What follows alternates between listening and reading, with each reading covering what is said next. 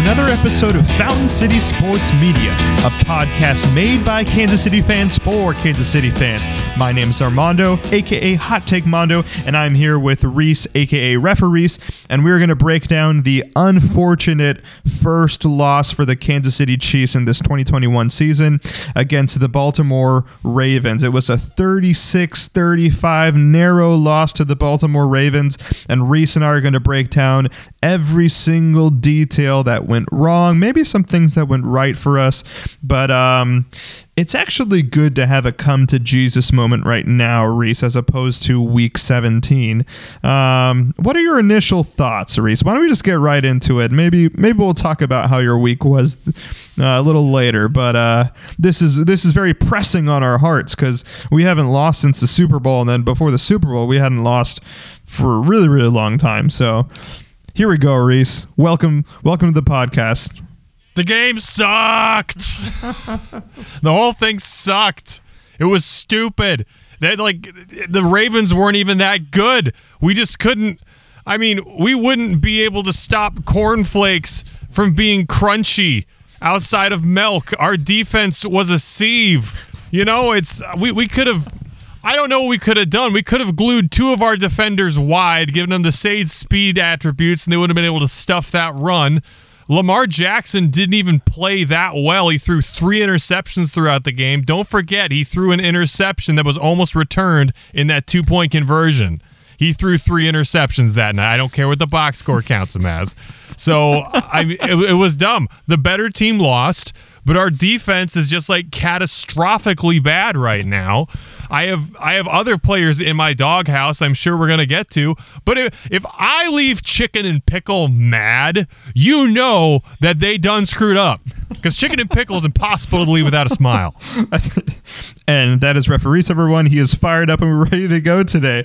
I feel like this was a good loss for us to have because this wasn't a fluke loss. Like, yeah, there were things that happened that, like, us as Kansas City fans can say this was a fluke. Like, oh yeah, if CH didn't fumble the ball, then we would have been okay. But then, honestly, if we would have won this game, then we would have given our defense a pass.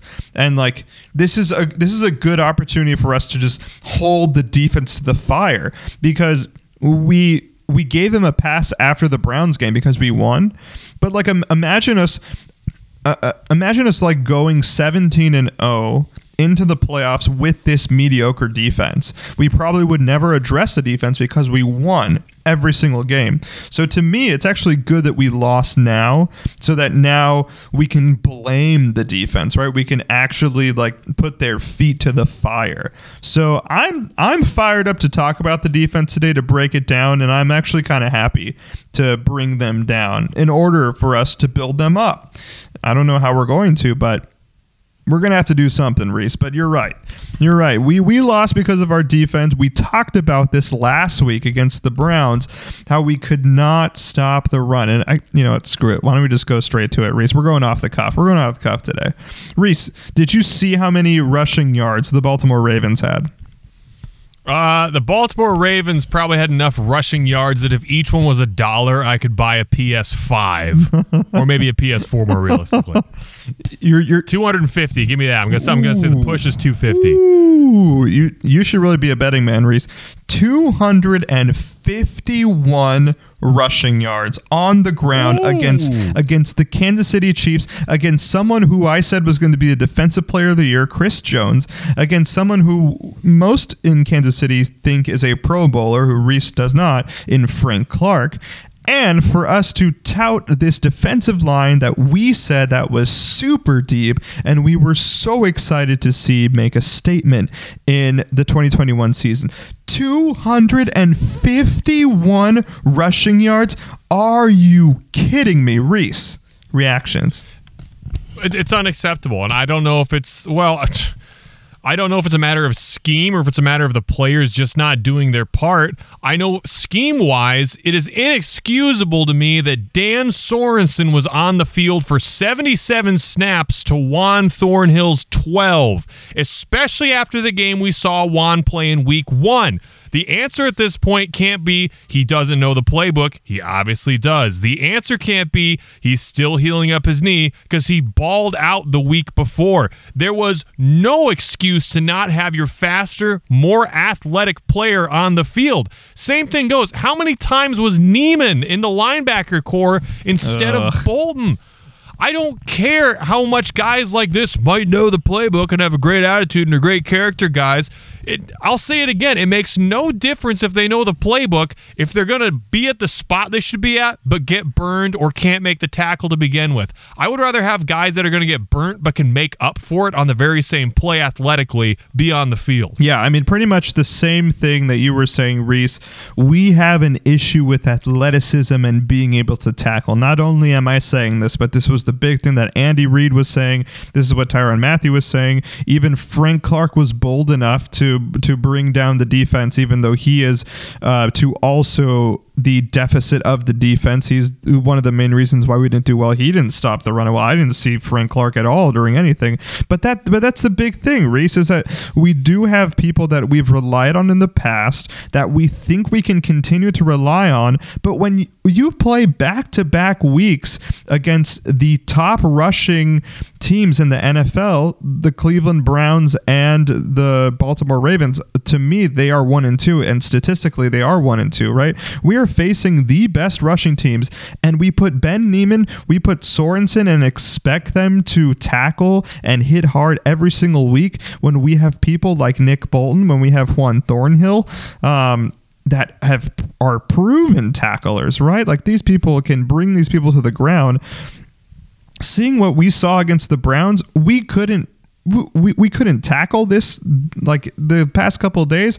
I mean, look, there is no excuse for it. These are things that they have been working on during the year. Spags said the entire year the entire training camp they had been running red zone situations for the defense to get them going. Where was it?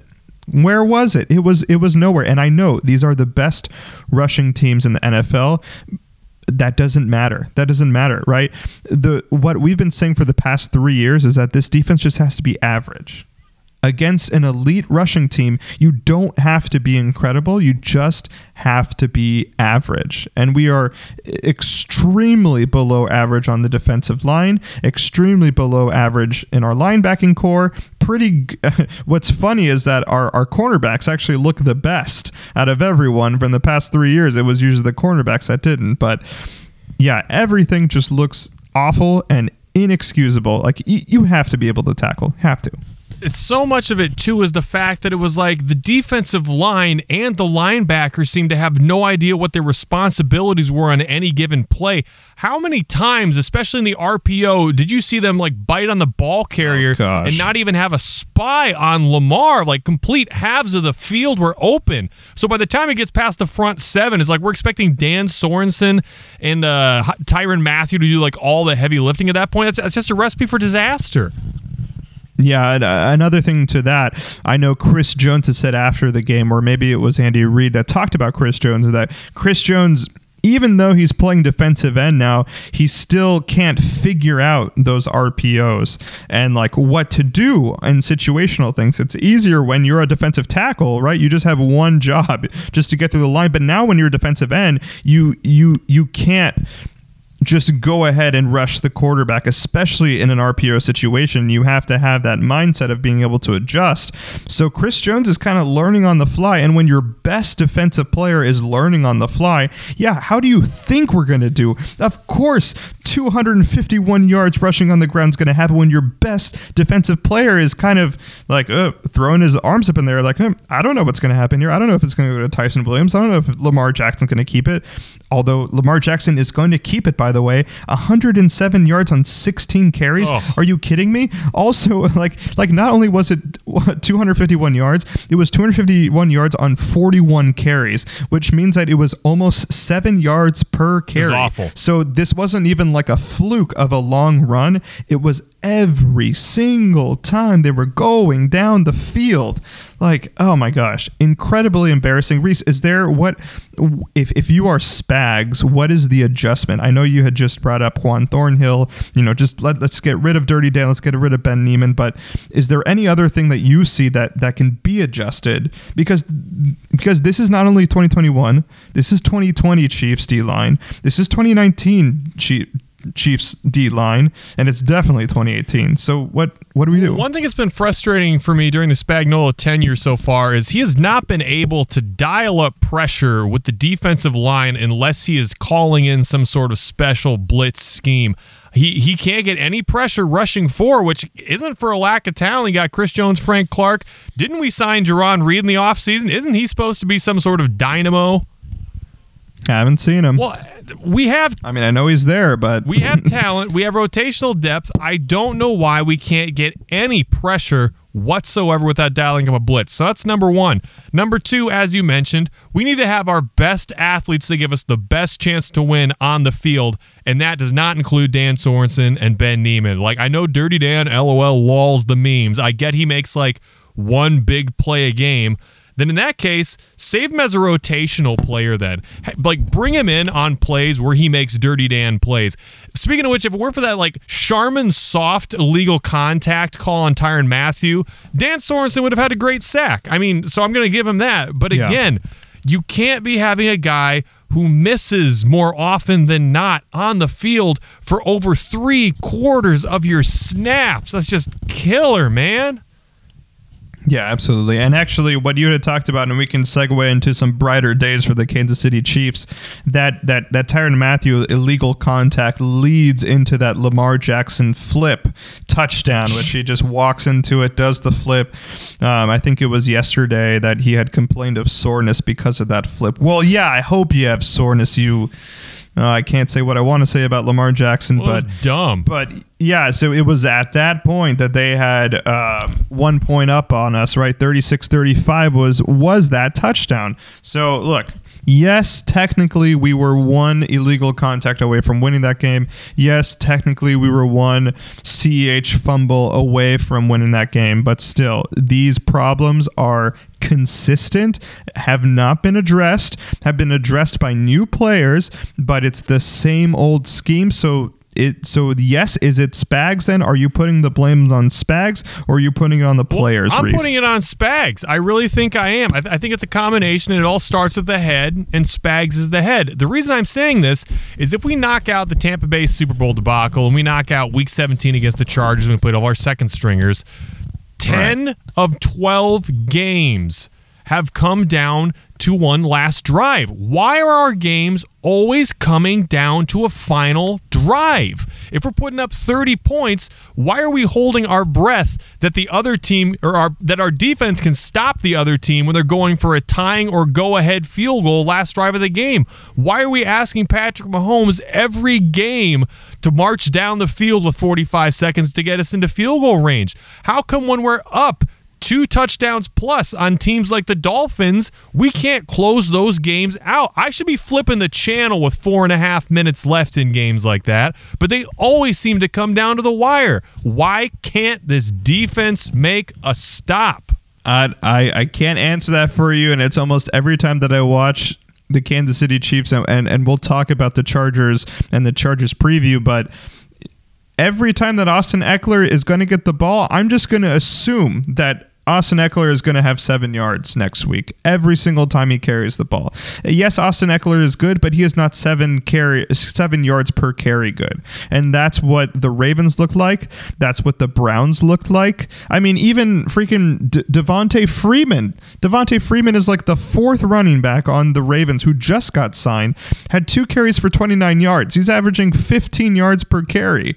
I mean, come on. This is the 4th string running back they had just signed that is doing numbers on our defensive line. So inexcusable, you're right. There's not enough surprise blitz packages. Everything looks very predictable.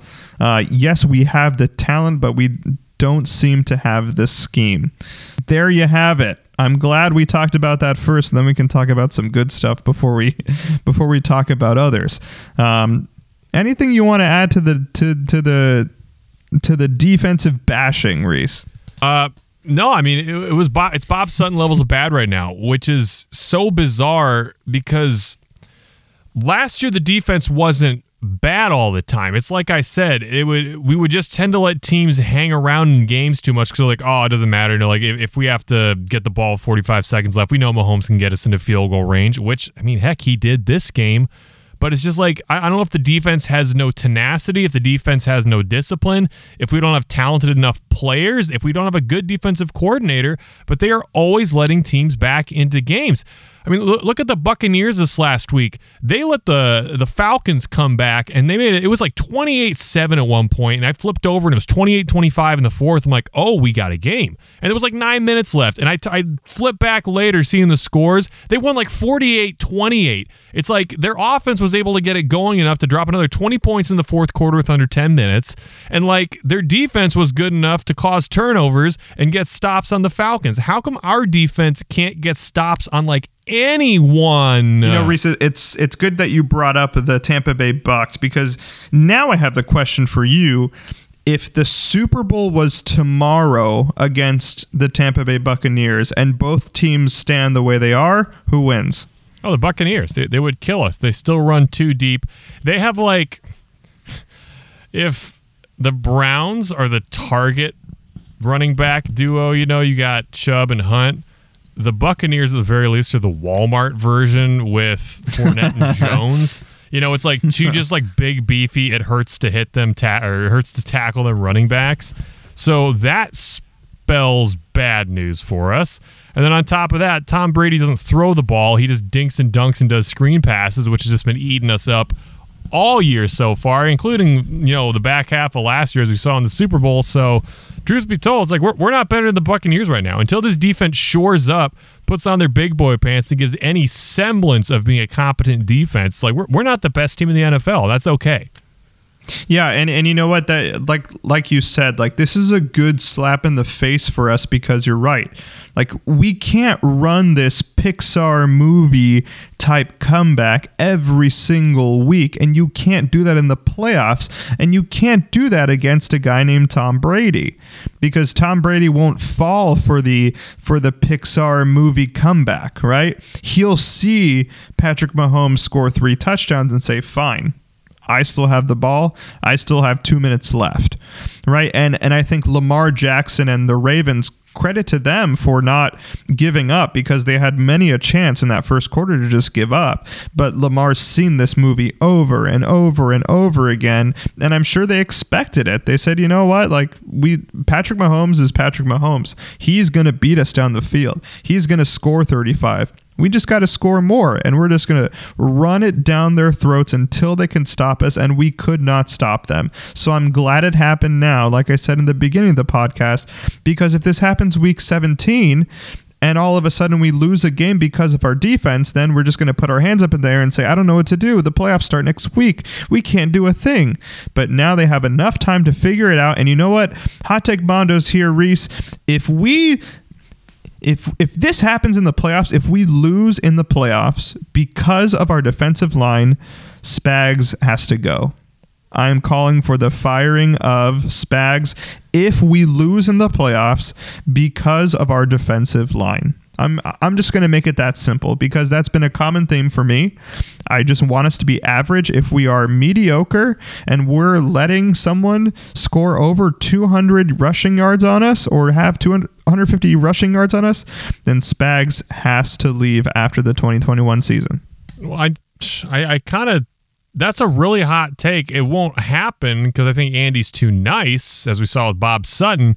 But, you know, Andy said earlier in the week that they're going to go, you know, for defensive schemes, quote, go back to the drawing board. Now, what that means, you know, it could just be Andy talk, given the, you know, the canned reporter answers. But who knows? If I were Andy Reid, I would have honestly taken Steve Spagnuolo into the conference room on Monday and been like, Steve, why can't we stop anyone ever right now? How come we lost scoring 35 points? How come they didn't punt once? How come outside of forcing a couple turnovers the entire year, we haven't been able to get a stop on third down a single time? You know, I think those are all fair questions that Spagnuolo needs to be held accountable for. Yeah, absolutely. Okay, so if Actually, okay, let's keep going on this negative train. So we're calling for the firing of Spags. Reese, CEH, 3.5 yards per carry, including the fumble. Not only that, but the Chiefs elect to run Darrell Williams into the red zone and not CEH for that red zone touchdown, which we rarely see a red zone rush, right? It's always a gadget play to one of the offensive linemen, or it's a gadget play to Tyreek Hill, it's a jet sweep, or it's a shovel pass to Travis Kelce. But the one time they run a running play into the end zone, it's not even CEH. So, Reese, is CEH a starting running back in the NFL? I'm going to counter your question with one question I want you to think about, and I'll let you answer when I get done giving my 2 cents. My question to you now is going to be, what does Clyde Edwards-Helaire do well? Think about that for a second, because at this point, I can't tell you what Clyde Edwards-Helaire does well. He is not fast. He's not strong. He's not big. He's supposed to be this immaculate receiving running back, but we never dial him up. So is he that good? I mean, if you asked me the same question about someone who's been getting a lot of hate from the Chiefs for the last year and a half, I'm talking Mecole Hardman. If you said, what does Mecole Hardman do well? I'd say, well, he's elite level fast. He at least has that going for him. Clyde Edwards-Helaire, I couldn't tell you. And after a very disappointing rookie campaign, which albeit did have COVID, it did have a not great offensive line, so people are kind of giving him a mulligan. I'm getting to the point now that, have you ever seen the film Office Space? Yes. So that scene where they brought in the 2 corporate guys to kind of interview people about layoffs and all that stuff, and the question they always ask is, okay, so first off, tell us what you do here. And later on in the film, they're talking to Lumbergh, who's the manager of that branch, and he gives them a few lukewarm answers. And I can't remember what he says that triggers it, but the 2 corporate guys look at each other and they say, "So what is it you would say?" Sorry, they look at each other and say, "So what is it you would say you do here?" And I think this game was the what is it you would say you do here moment for Clyde Edwards-Helaire, because we've been kind of looking past and waiting for him to really blossom and really turn into this running back that we spent a first-round draft pick on, and we're willing to turn a blind eye to the fact that he's been very mediocre in all phases of the game. But when he finally loses us a game, I think that was everybody's so what is it you would say you do here moment. That was very well thought out, and I actually really appreciate those references. So I'm going to take that your answer is he should not be a starting running back in the National Football League. I think we've seen enough at this point. I don't see any major steps forward from last year. It looks like the same guy. I got some more stats I can tell you. The guy has more games average. Go ahead. No, keep going, and then I'm going to tell you my qualm with you, because it's not really I agree with you, but do more stats, and then we'll have our discussion. So the guy has more games averaging under 3.5 yards a carry than he has games averaging 5 or more yards per carry. That's straight up not good enough. Period. Okay.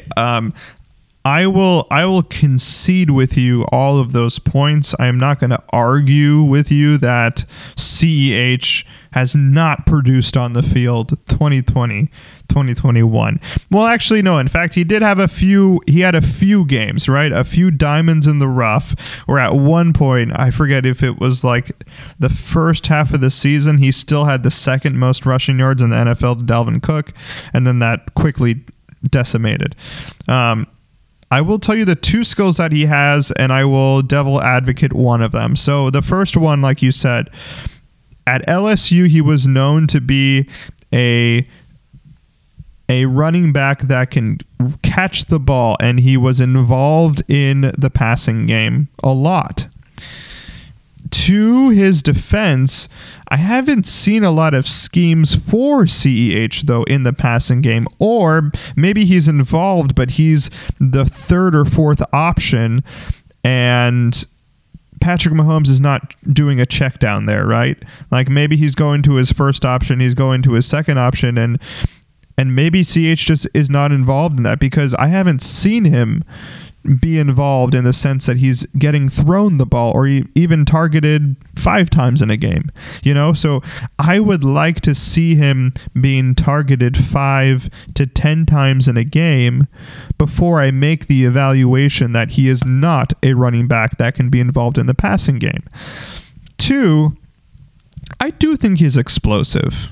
I think we saw that in the Browns game. I think we saw when yards after the tackle, if he does get tackled out on the in space on the left and the right side, we did see some moments that he is explosive after he gets tackled.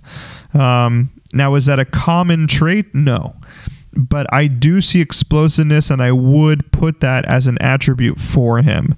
So for those arguments, and because we have the time to develop and because we have so many gadgets on this offense, like we saw last week, ton of Pringle, ton of great Demarcus Robinson, which we haven't seen in a while, because we do have those people, I think we can still afford at least another season of seeing if we can get CEH to roll instead of bumping up Darrell Williams, I don't know if that's your proposition, to the counter of CEH not being a starting running back. I hear what you're saying. So your question, though, is he a starting running back in the NFL, correct? Yep. The man has 2 games that are the outlier that really stick out. He has week 1 against Houston last year, and he has week, 5 or 6 against Buffalo, where he went off for 161 yards.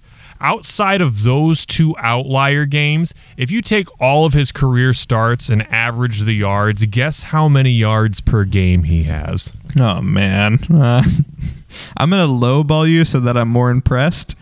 About 40 yards a game. Barely. 45 yards per game. Ugh. Give me a number of starting running backs in the NFL that average 45 rushing yards per game. I'll wait. Ezekiel Elliott for these first couple of weeks. Oh, dude, Zeke looking real bad right now. Zeke looking real bad. But losing my train of thought. No, but the thing is, I think he is an NFL level running back. I think at this point it's safe to say he's not a first round talent, because my other question to you would have been, does he do anything you couldn't have found in a 4th or 5th round running back? No. He doesn't. And I'm not saying we got to kick him off the team, because there are still some things he can do as like a change of pace running back. You bring him in for like an easy dump off route. You bring him in, for a quick slant. You bring him in for some sort of gadget run. But he is not an every down back, and that is still something this team has been missing since Kareem Hunt's been here. So I want to throw you this really interesting proposition. Let's hear it. Would you trade or accept a trade of Kareem Hunt for Mecole Hardman and Clyde Edwards-Helaire if he were the Browns? Gosh, I mean, of course. So they would do that in a heartbeat, because Kareem Hunt doesn't have any trade value because of his personal issues. Well, I mean, I would take him back at this point, to be honest. Well, why don't we nix his personal issues and just talent-wise, no, the Browns would not take that trade. I think it speaks volumes. And, this is funny. I'm going to rant on Kareem Hunt a little bit more, too, while we're here. For me, we see Kareem, feeling himself after, running in a 2-yard touchdown, and be like, hey, do you guys miss me? I just ran on a 1st and goal from the 3 on you guys. Haha, you guys suck. We don't miss Kareem Hunt. And then he does a Lambeau leap, and then Chiefs fan just throw him off. Yeah, and he's all like, you miss me yet? We don't miss Kareem Hunt when he does that. Not one bit. We miss Kareem Hunt in the games when we can't rush the ball and expect positive yardage from it. We're currently in a situation, and have been for the better part of a year and a half now, where when we run the ball, it's essentially to eat a down and 30 seconds of clock. There is nothing to be gained from running the ball. We miss Kareem Hunt in the sense of having a running back you can hand off to, eat 30 seconds off the clock, and gain 4 or 5 yards per carry. That's what we miss most. But we were just talking last week about, CH was the reason that we won the Browns game, though. Because we had involved him in the offense and that we would give him more carries, it then allowed for Kelsey to get out in space, not being double-teamed. Tyreek not being double-teamed, which we saw a lot in the Ravens game, which is why he wasn't targeted today, or this past game.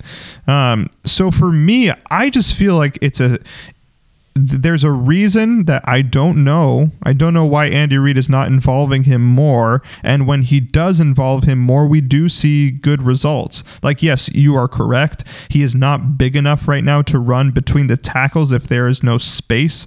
He's not able to explode if it's congested in there. But other than that, if they are able to give him the ball and give him the targets, especially in the passing game, I feel like that opens up the offense. And we just saw that in week 1 against the Browns. But I'll say it again. Was it Clyde Edwards-Helaire opening up the offense, or was it just the fact that we were running the ball? Was he doing anything that if we had Damian Williams, Darrell Williams, Charcandrick West, Spencer Ware doing that, it wouldn't have had the same result?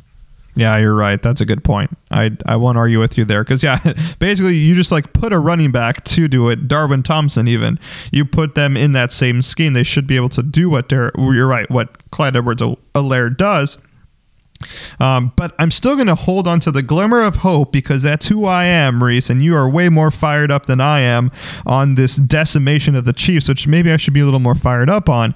But I'm still holding on to the glimmer of hope that Andy Reid uses CH in the passing game more because I can't even remember when we've used him. Like, and I'm just not talking this like dump off to the left because he's in space. I'm talking putting him in the slot. I'm talking seeing him go into the slant. I can't name one situation where I've seen him do that we saw Charcandrick West do 1,000 times. We saw Spencer Ware do 1,000 times, right? And CH is more talented than these guys, I believe. You know, we saw that at LSU. There's no way that he went from LSU to the National Football League and was like, oh wait, maybe I'm not a good running back. You know, like he was explosive at LSU. Well, I mean, I think LSU, it helped that he had a bevy of riches talent-wise around him, which he does admittedly at the Chiefs. But at the NFL level, you know, everyone has talent at all positions. Even when he was playing in the national title game, it's like the level of talent LSU had was different than the level of talent anybody else had. But, you know, it's not that way in the NFL. But I'm with you. We can still scheme for him correctly. We're just not using him correctly, and I don't understand why we never see it because the thing they kept talking out of the draft was interesting pick for a first-round pick, but he does have some of the best hands we've seen for a wide receiver in a long time, or for a running back in a long time. And I just want to call myself the new Oracle right now because I said this in the preseason talk, which was everyone's talking, oh, Noah Gray, I can't wait to see what Noah Gray does. He's doing crazy things. You guys are going to see. You're going to see. And even Andy's like, Noah Gray's looking great. And I said, the last thing I want to see now is just have Noah Gray not do anything all year. You never dial up anything for him. You never see him. Guess what? It's been that way with Clyde's hands. And in 2 games, it's been that way with Noah Gray. So put your money where your mouth is on both those things, please. Yeah, I have no argument to that. You're correct. I mean, it really is a shame because like we were so hyped to have CEH. Noah Gray, I mean, I think that jury's still out, obviously, after 2 games. But CEH, by the end of the year, if we do not see any schemes of him or any targets or his target share or his running share go up in percentage and it stays the same that it has been 2020 through week 2 of 2021 and it's consistent through the end of the year, then I will agree with you that CH is just another guy. He's another guy and we'll probably look forward to, and they'll probably draft another running back. I just want to say this about CEH too, because I know I've railed on him a lot and been very hard on him, which it's a game. I'm sorry, I understand. I just want to make this point clear. CEH lost us the game. The reason why we lost, though, was the defense. Does that make sense? Yeah. Yeah, absolutely. Like his fumble did not lose us the game, right? We shouldn't, like you said in the beginning of the podcast, we shouldn't be in that situation. Like we should. Yes, the Ravens are good. They're very good, but it's no excuse. No excuse. Our defense just has to be average, even against a quote-unquote elite offense. And being two-faced one more time on him, that fumble was very untimely on a very routine play, and that is what really stuck out like a sore thumb and spurned the "so what is it you actually do here?" question that I brought up earlier. Well, Reese, I think at least people in our wide receiver camp listened to you when you said, so what is it that you do here? Because Byron Pringle, Demarcus Robinson, Travis Kelce, all these, and even McCole Hardman showed up during the game. So now we will transition to the good stuff before we have a tasty good beer, Reese. So we actually saw some pretty good stuff from the offense other than CH. I mean, look, Patrick Mahomes is never the reason why we lose a game, which is actually really really amazing still to hear as a Chiefs fan, right? Like, I'm sure Tom Brady's lost a few Patriots games, and that it was Tom Brady's fault that they've lost the games. I can't name one Chiefs loss that was because of Patrick Mahomes, right? Like, and it's truly amazing for us to be a part of, and we're so happy to do it, and we're so happy to be watching it. I mean, he made one blunder today. He made one blunder. It was throwing into double coverage, trying to throw it to Kelce, and then just makes that stupid interception. But fine. Again, not the reason why we lost, and I know he won't do that again. Maybe he'll do it if he needs to, like in garbage time, but that's a very rare Patrick Mahomes mistake. Other than that mistake, though, look, great pass to Demarcus Robinson in that first quarter. Also, Byron Pringle showing that he's faster than McCole Hardman, clearly. And then McCole Hardman saying, wait a minute, I'm fast too, Byron Pringle. Him also having a great game. Reese, who was the biggest standout out of all of those highlight plays that you saw today against the Ravens? I mean, we're just not going to count this one because it's an S tier play. But Travis Kelce turning that like 8-yard dump off pass into whatever that was, like a 46, 47 yard 46 yard, yeah. I mean, that's why it sucks that we lost this game, because that, you know, that really should be on his Canton reel when he's inducted into Hall of Fame. That's as good of a play from a tight end as you've ever seen. And I just want to point out, you know, Gronk made his name by like that one play where he's dragging two guys and they're like, oh, wow, he's strong. And then Kittle was his kind of coming out play, you know, a couple years ago was that one against the Saints where he had two guys dragging off and they couldn't bring him down. Like, wow, he's like Gronk. Well, guess what, guys? Kelce just did the exact same thing on this play. So at this point, you can no longer say, well, Kelce and Kittle and Gronk are stronger, or Kittle and Gronk are better blockers. Right? It's like, no, guys, it's over. Travis Kelce is an S-tier tight end, and nobody else in the history of the game has ever been an S-tier tight end. Absolutely, yeah, and it's pretty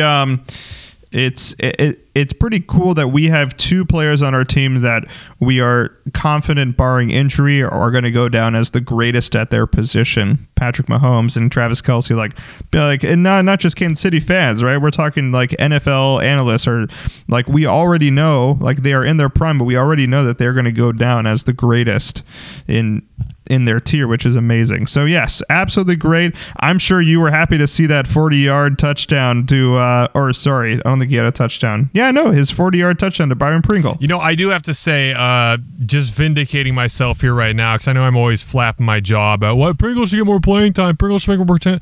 This game was just the perfect example of how every time he touches the ball, he does the right thing. He makes the most out of every possession, even if making the most out of every possession he gets means going down immediately or running out of bounds.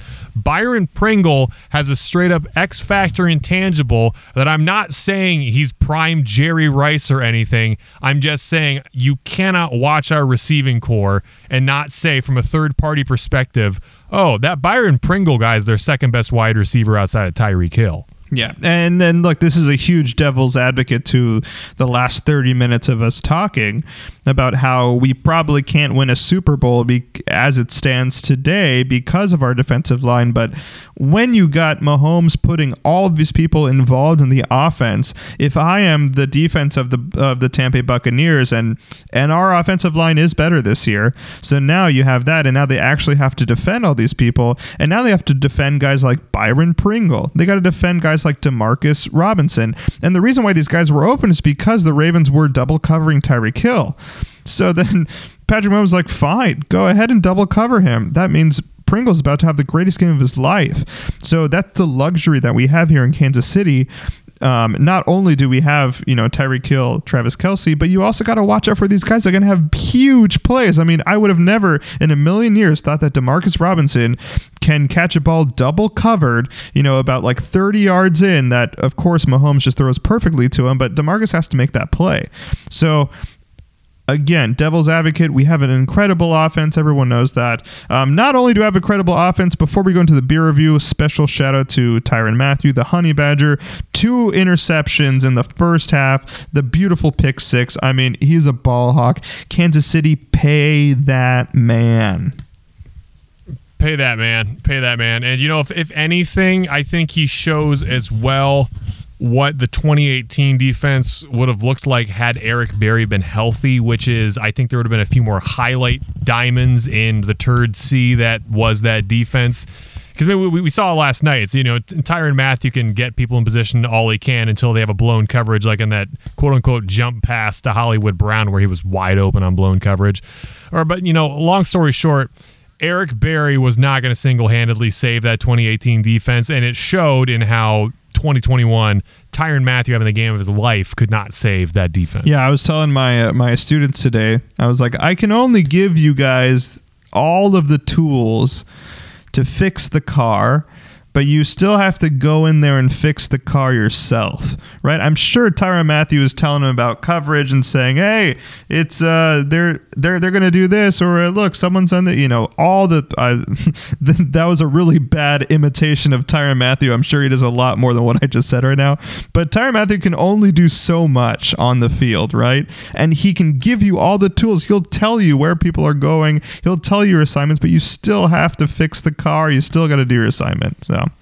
Anyway, for our Rick and Morty fans out there, to quote Ice-T, overproduced, underproduced, a bad song's a bad song. Perfect segue into beer.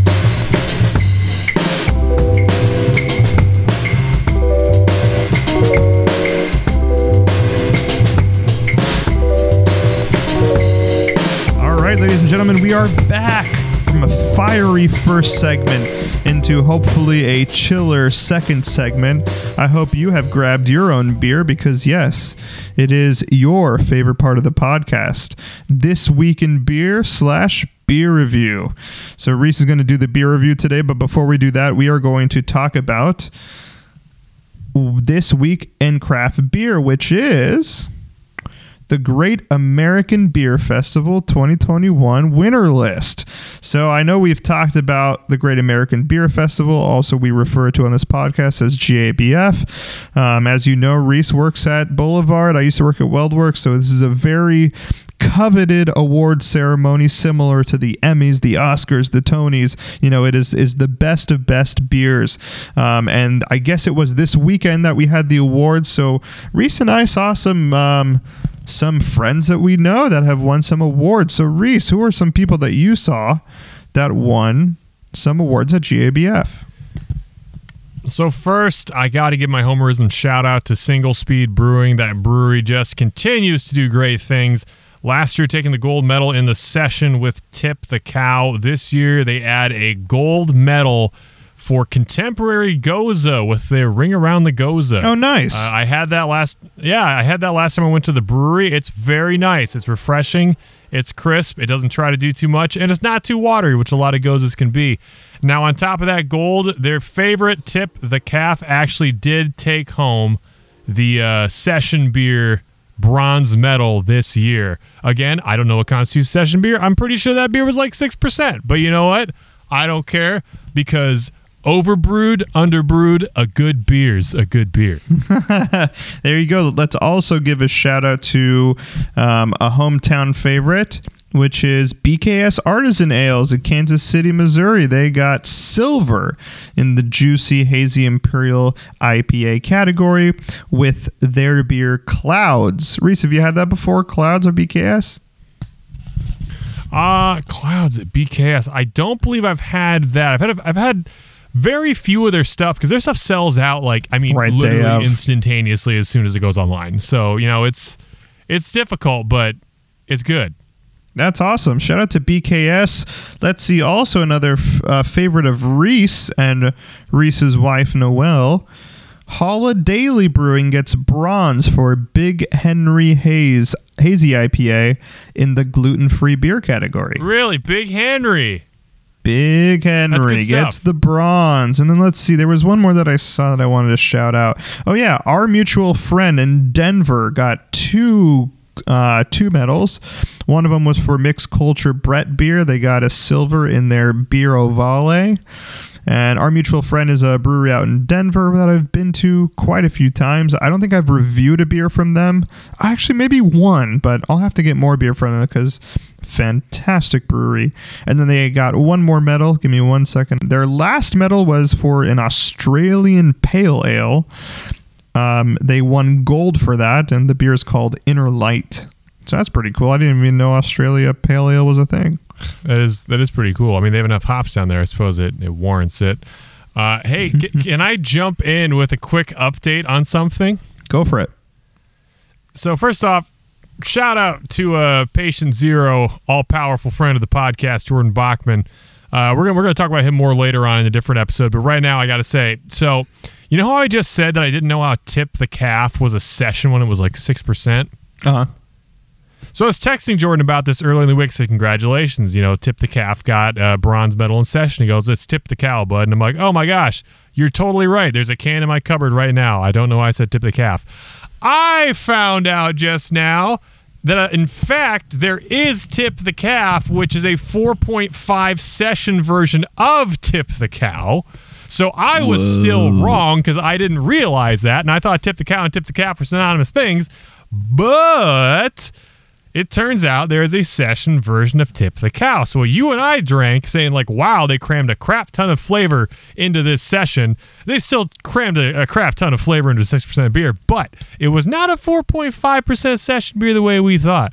Shout out to Jordan as well for sending me some tasty treats from Toppling Goliath, one of our favorite breweries. So not only does Jordan support us here on the podcast, but he is also a true friend, obviously a good friend of Reese's. But since I've known Reese and since starting this podcast, Jordan's been a great friend to me as well. So shout out, Jordan. We will get you on the podcast very soon. In fact, I know Jordan wants to come on to talk about the beers that he got. I guess he was passing by Decorah and got a ton of stuff from Toppling Goliath. So he got me a couple of Imperial Stouts that I had asked for. Oh man, they're escaping me what they're called. Oh, I know what you're talking about. Oh crud! I can see the label even. I looked at it. Damn it! It's like not toasted oil, but like Michelin Spitzelin or something like that. I don't know. Keep forgetting what the name of it is, but it's at my home right now. But he got me 2 of those, and as well as this really cool IPA. So I'll have to try those. But yeah, Jordan will get you on soon, and let's have you, because I know Jordan is a sour guy, so I think Jordan got some sours there at Toppling Goliath. So stay tuned. Jordan, Patreon subscriber, follower, and a true OG. All right, Reese, are you gonna have an OG beer for us, or what are you gonna have for us today? I've got an OG beer that was also given to me by an OG, by which I mean you last time you came through. If you remember correctly, you gave me a few different beers to sip on when you left. Oh no, what's left? Today I will be reviewing from 21st Amendment Brewery, Brew Free or Die Tropical IPA. Yes. So wait, is that the one that what was my top favorite? Was it the one you reviewed last week or this one? I think you liked the Three Floyds. I think it was this one. You liked the cotton candy one, if I remember correctly. No. I think it was this one. This was my favorite. I think you liked the tropical, yeah. I mean, this is it's got some pretty cool can art on it as well. I just remember I liked the laser snake because it was a laser snake. Nice. No, I mean all of them were good, but yeah, I think this one might be my favorite. So cool. I'm hyping it up for you, Reese. So yeah, 21st Amendment. That's a brewery in San Francisco, and for some reason, this shop that I went to in Detroit, I mean, they had literally everything. It's so hard to find 21st Amendment anywhere, but lo and behold, Detroit, Michigan. So, as I crack this beautiful brew open, Armando, for those who don't listen to our podcast on the regular, can you explain our beer reviewing process? I can kind of explain it because I don't have Wi-Fi, so I can't go back to like our previous Google Docs. So you'd think I would know it after a year and a half, but ladies and gentlemen, I do not. So I'm going to make it up on the fly today. If you're following at home, we have a few categories that we go through, and I'm almost positive the first one that we do is aroma. What does that beer smell like, Reese? Man, even from a few inches away, you're just assaulted with tropical goodness. I'm getting notes of mango. I'm getting notes of some papaya, maybe a little bit of kiwi in there. Definitely tropical notes you'd expect in a tropical IPA. Also get a bit of a hop dankness to it. Not necessarily marijuana-y, but kind of like the earthy, vegetal, dank caveness of the hops. Love it. It's a very medium to, I would say, large aroma. That makes no sense. It's not mild, medium. If there was like a spicy equivalent for like amount of aroma, yeah, it sits between medium and spicy for aroma. So for all those things going on there, I'm gonna give aroma on this an 8.2. All right, 8.2. And for those of you that don't know, the Dewey Decimal System was created by our guy Noah Metzger here. Metzger metric system. The Metzger metric system. Yeah, we don't just do 1 through 10. We do all the decimals in between. Okay, Reese, the next thing we do is appearance. How does that guy look for us? I can already see it looks a little clearer than I thought. Yeah, it's a touch clear. It's an India Pale Ale. It doesn't call itself, a hazy or a New England or a milkshake or anything like that. I would say it's slightly above average hazier for a general IPA. Like if you went with something West Coasty like The Calling from Boulevard, that's fairly clear. This is definitely in the medium category in those regards. Head-wise, it's a very foamy head. Varying degrees of bubbles between, I would say, medium small to small. Pretty good head retention. It started off about an inch ahead, and it's down to about a half an inch about, 2.5 minutes later. So I think it's pretty good. A little bit of carbonation action going on in the glass, so I can't wait to drink it.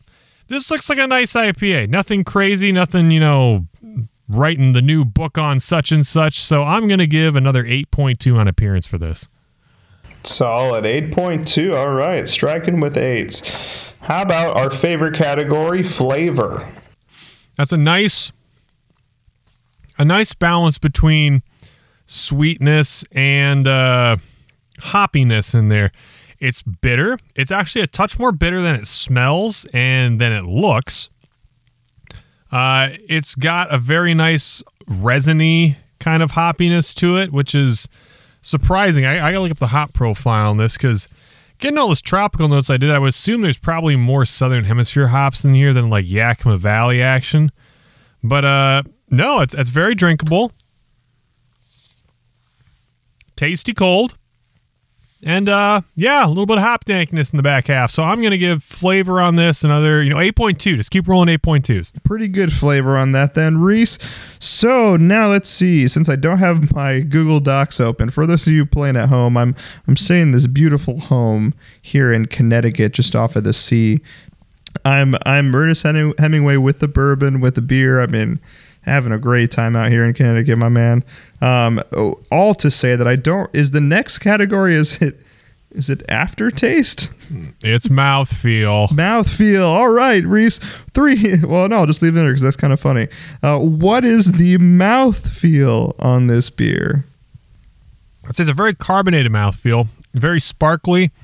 It accentuates the bitterness of the hops, so it plays well hand in hand with that. For being a kind of hazy IPA, it's a very old school drinker's IPA in those regards, both in flavor and in the mouthfeel of it. It's crisp. It's probably got the body of about water. I'm going to give mouthfeel on this, actually, an 8.8. All right, 8.8. Pretty good. All right, I kind of like that. Kind of making me thirsty for a 21st Amendment. I just went to this brewery out here in Connecticut, which is pretty fun, but definitely would be nice to have a 21st Amendment. Okay, now, is it aftertaste now, Reese? Yes, it is now the aftertaste. I'd say it's fairly uniform between the flavor and the aftertaste. I might get a little more maltiness in the back half of this IPA, which tends to be kind of the opposite for a lot of the hazy IPAs we review on this show. You usually get fruit going down, you get hops coming back up. I think because it's so bitter going down, I think the bitterness gets itself out of the way and kind of makes way for the malt breadiness that all beers tend to have to some degree. So for those reasons, it doesn't fall off a cliff. It doesn't do something weird. Let's wrap 8.6 mouthfeel. All right, we're staying within that 8.5, 8.6 category. Great. And now are we at our favorite category already? We're at our favorite category, my friend. We're at our favorite category. All right. So we have the ever-changing category, the BDQ, which changes every time. And you know what? I don't know what to call it right now. Let's see. What have we been talking about? The Ravens. So, nothing good about the Ravens. So, BDQ. BDQ, which stands for Best Defenses Don't Quit. I threw an extra D in there. That's okay, because they needed that. I hope you're listening, defenses, because we need you to step it up just a little bit. BDQ on this, I would say this gets a point for being that much better than Laser Snake. Laser Snake was good, similar style IPA. This has just got a little bit more action going on there. The can art is also got a lot of eye-popping colors. A little bit wordy on the label. I'm trying to figure out what the name is here, because I thought it was Tropical IPA this whole time, but it's like Brew 21st Amendment Brewery Free or Die IPA. It's like that meme. That meme where there'll be like a poster of something, and it's like a bunch of words, and it either says be cool, go to the book fair, or it's like written in such a way it looks like be fair, go to cool the. And you have the one dude hovering in the background and the one scared kid running from him. Yes. It's kind of like that. That's the issue right now. I'm like, is this Brew Tropical Free or Die IPA, or is this Brew Free or Die Tropical IPA? So for making me laugh, for having inspiring a meme inside of me, I'm going to give BDQ on this a 9.1. Yes, because as we know, for those followers on Instagram, Reese loves his dank memes. And if you remind him of memes, it's going to be an automatic 9 for BDQ. Awesome. And that's how you know, BDQ is not just this was a good beer, I give it a good rating. It's no, BDQ could be anything. BDQ could be anything stupid.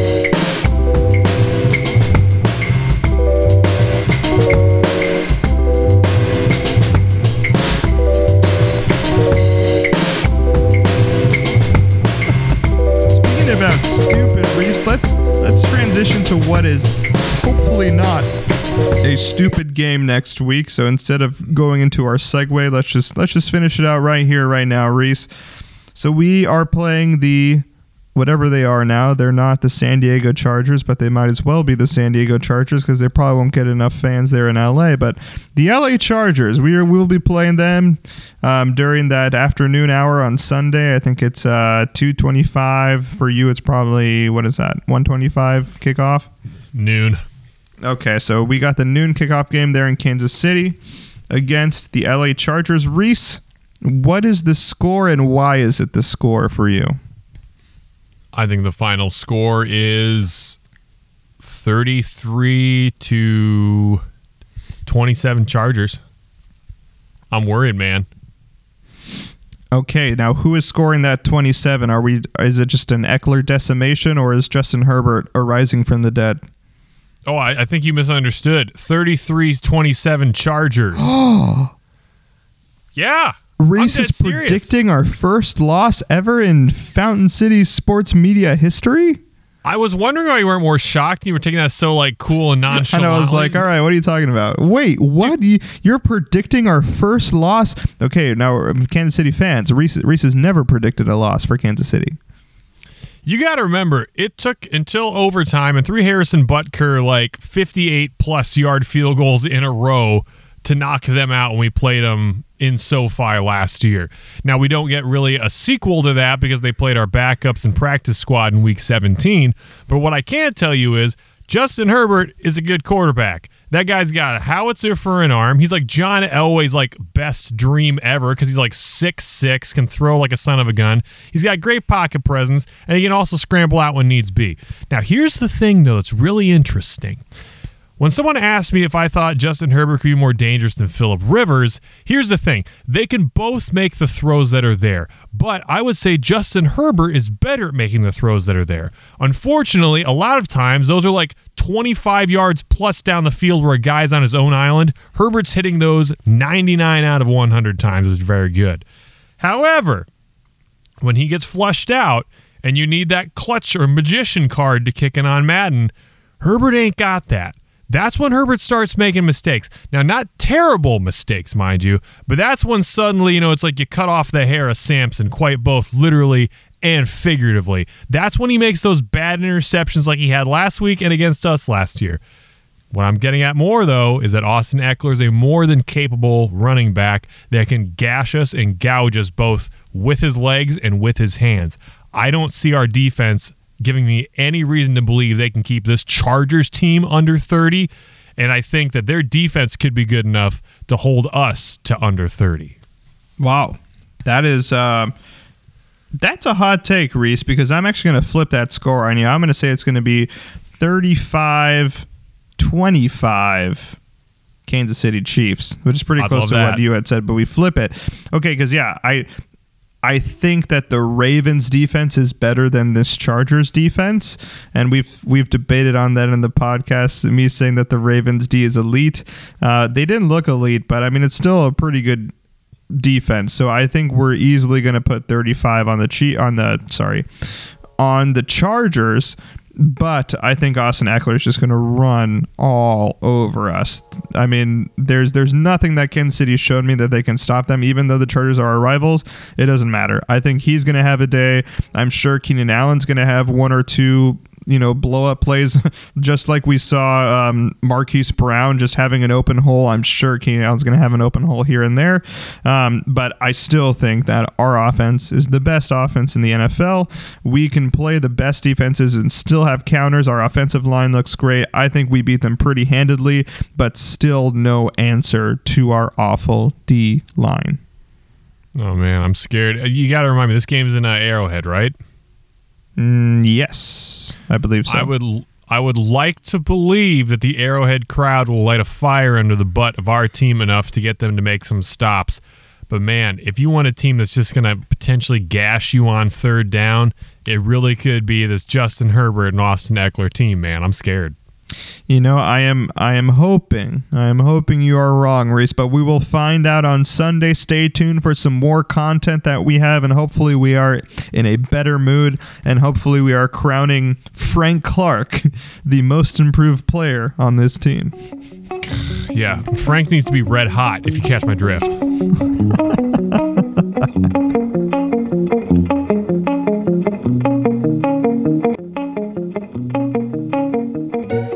We'd like to thank you for joining us today on Fountain City Sports Media. This podcast is brought to you by listener support, so consider becoming a friend of the podcast. Check out our Patreon page at patreon.com/FCSM to gain access to premium content, including outtakes, bonus episodes, and exclusive beer reviews. Check out our website at FountainCitySportsMedia.com for more info on the podcast, social media, and of course, the goings-on in the beer industry. Special thanks to bands Carswell and Hope and Like a Tiger for providing our intro and outro themes. And as always, I'm Reese, and alongside my good friend Armando, we thank you for tuning in to Fountain City Sports Media.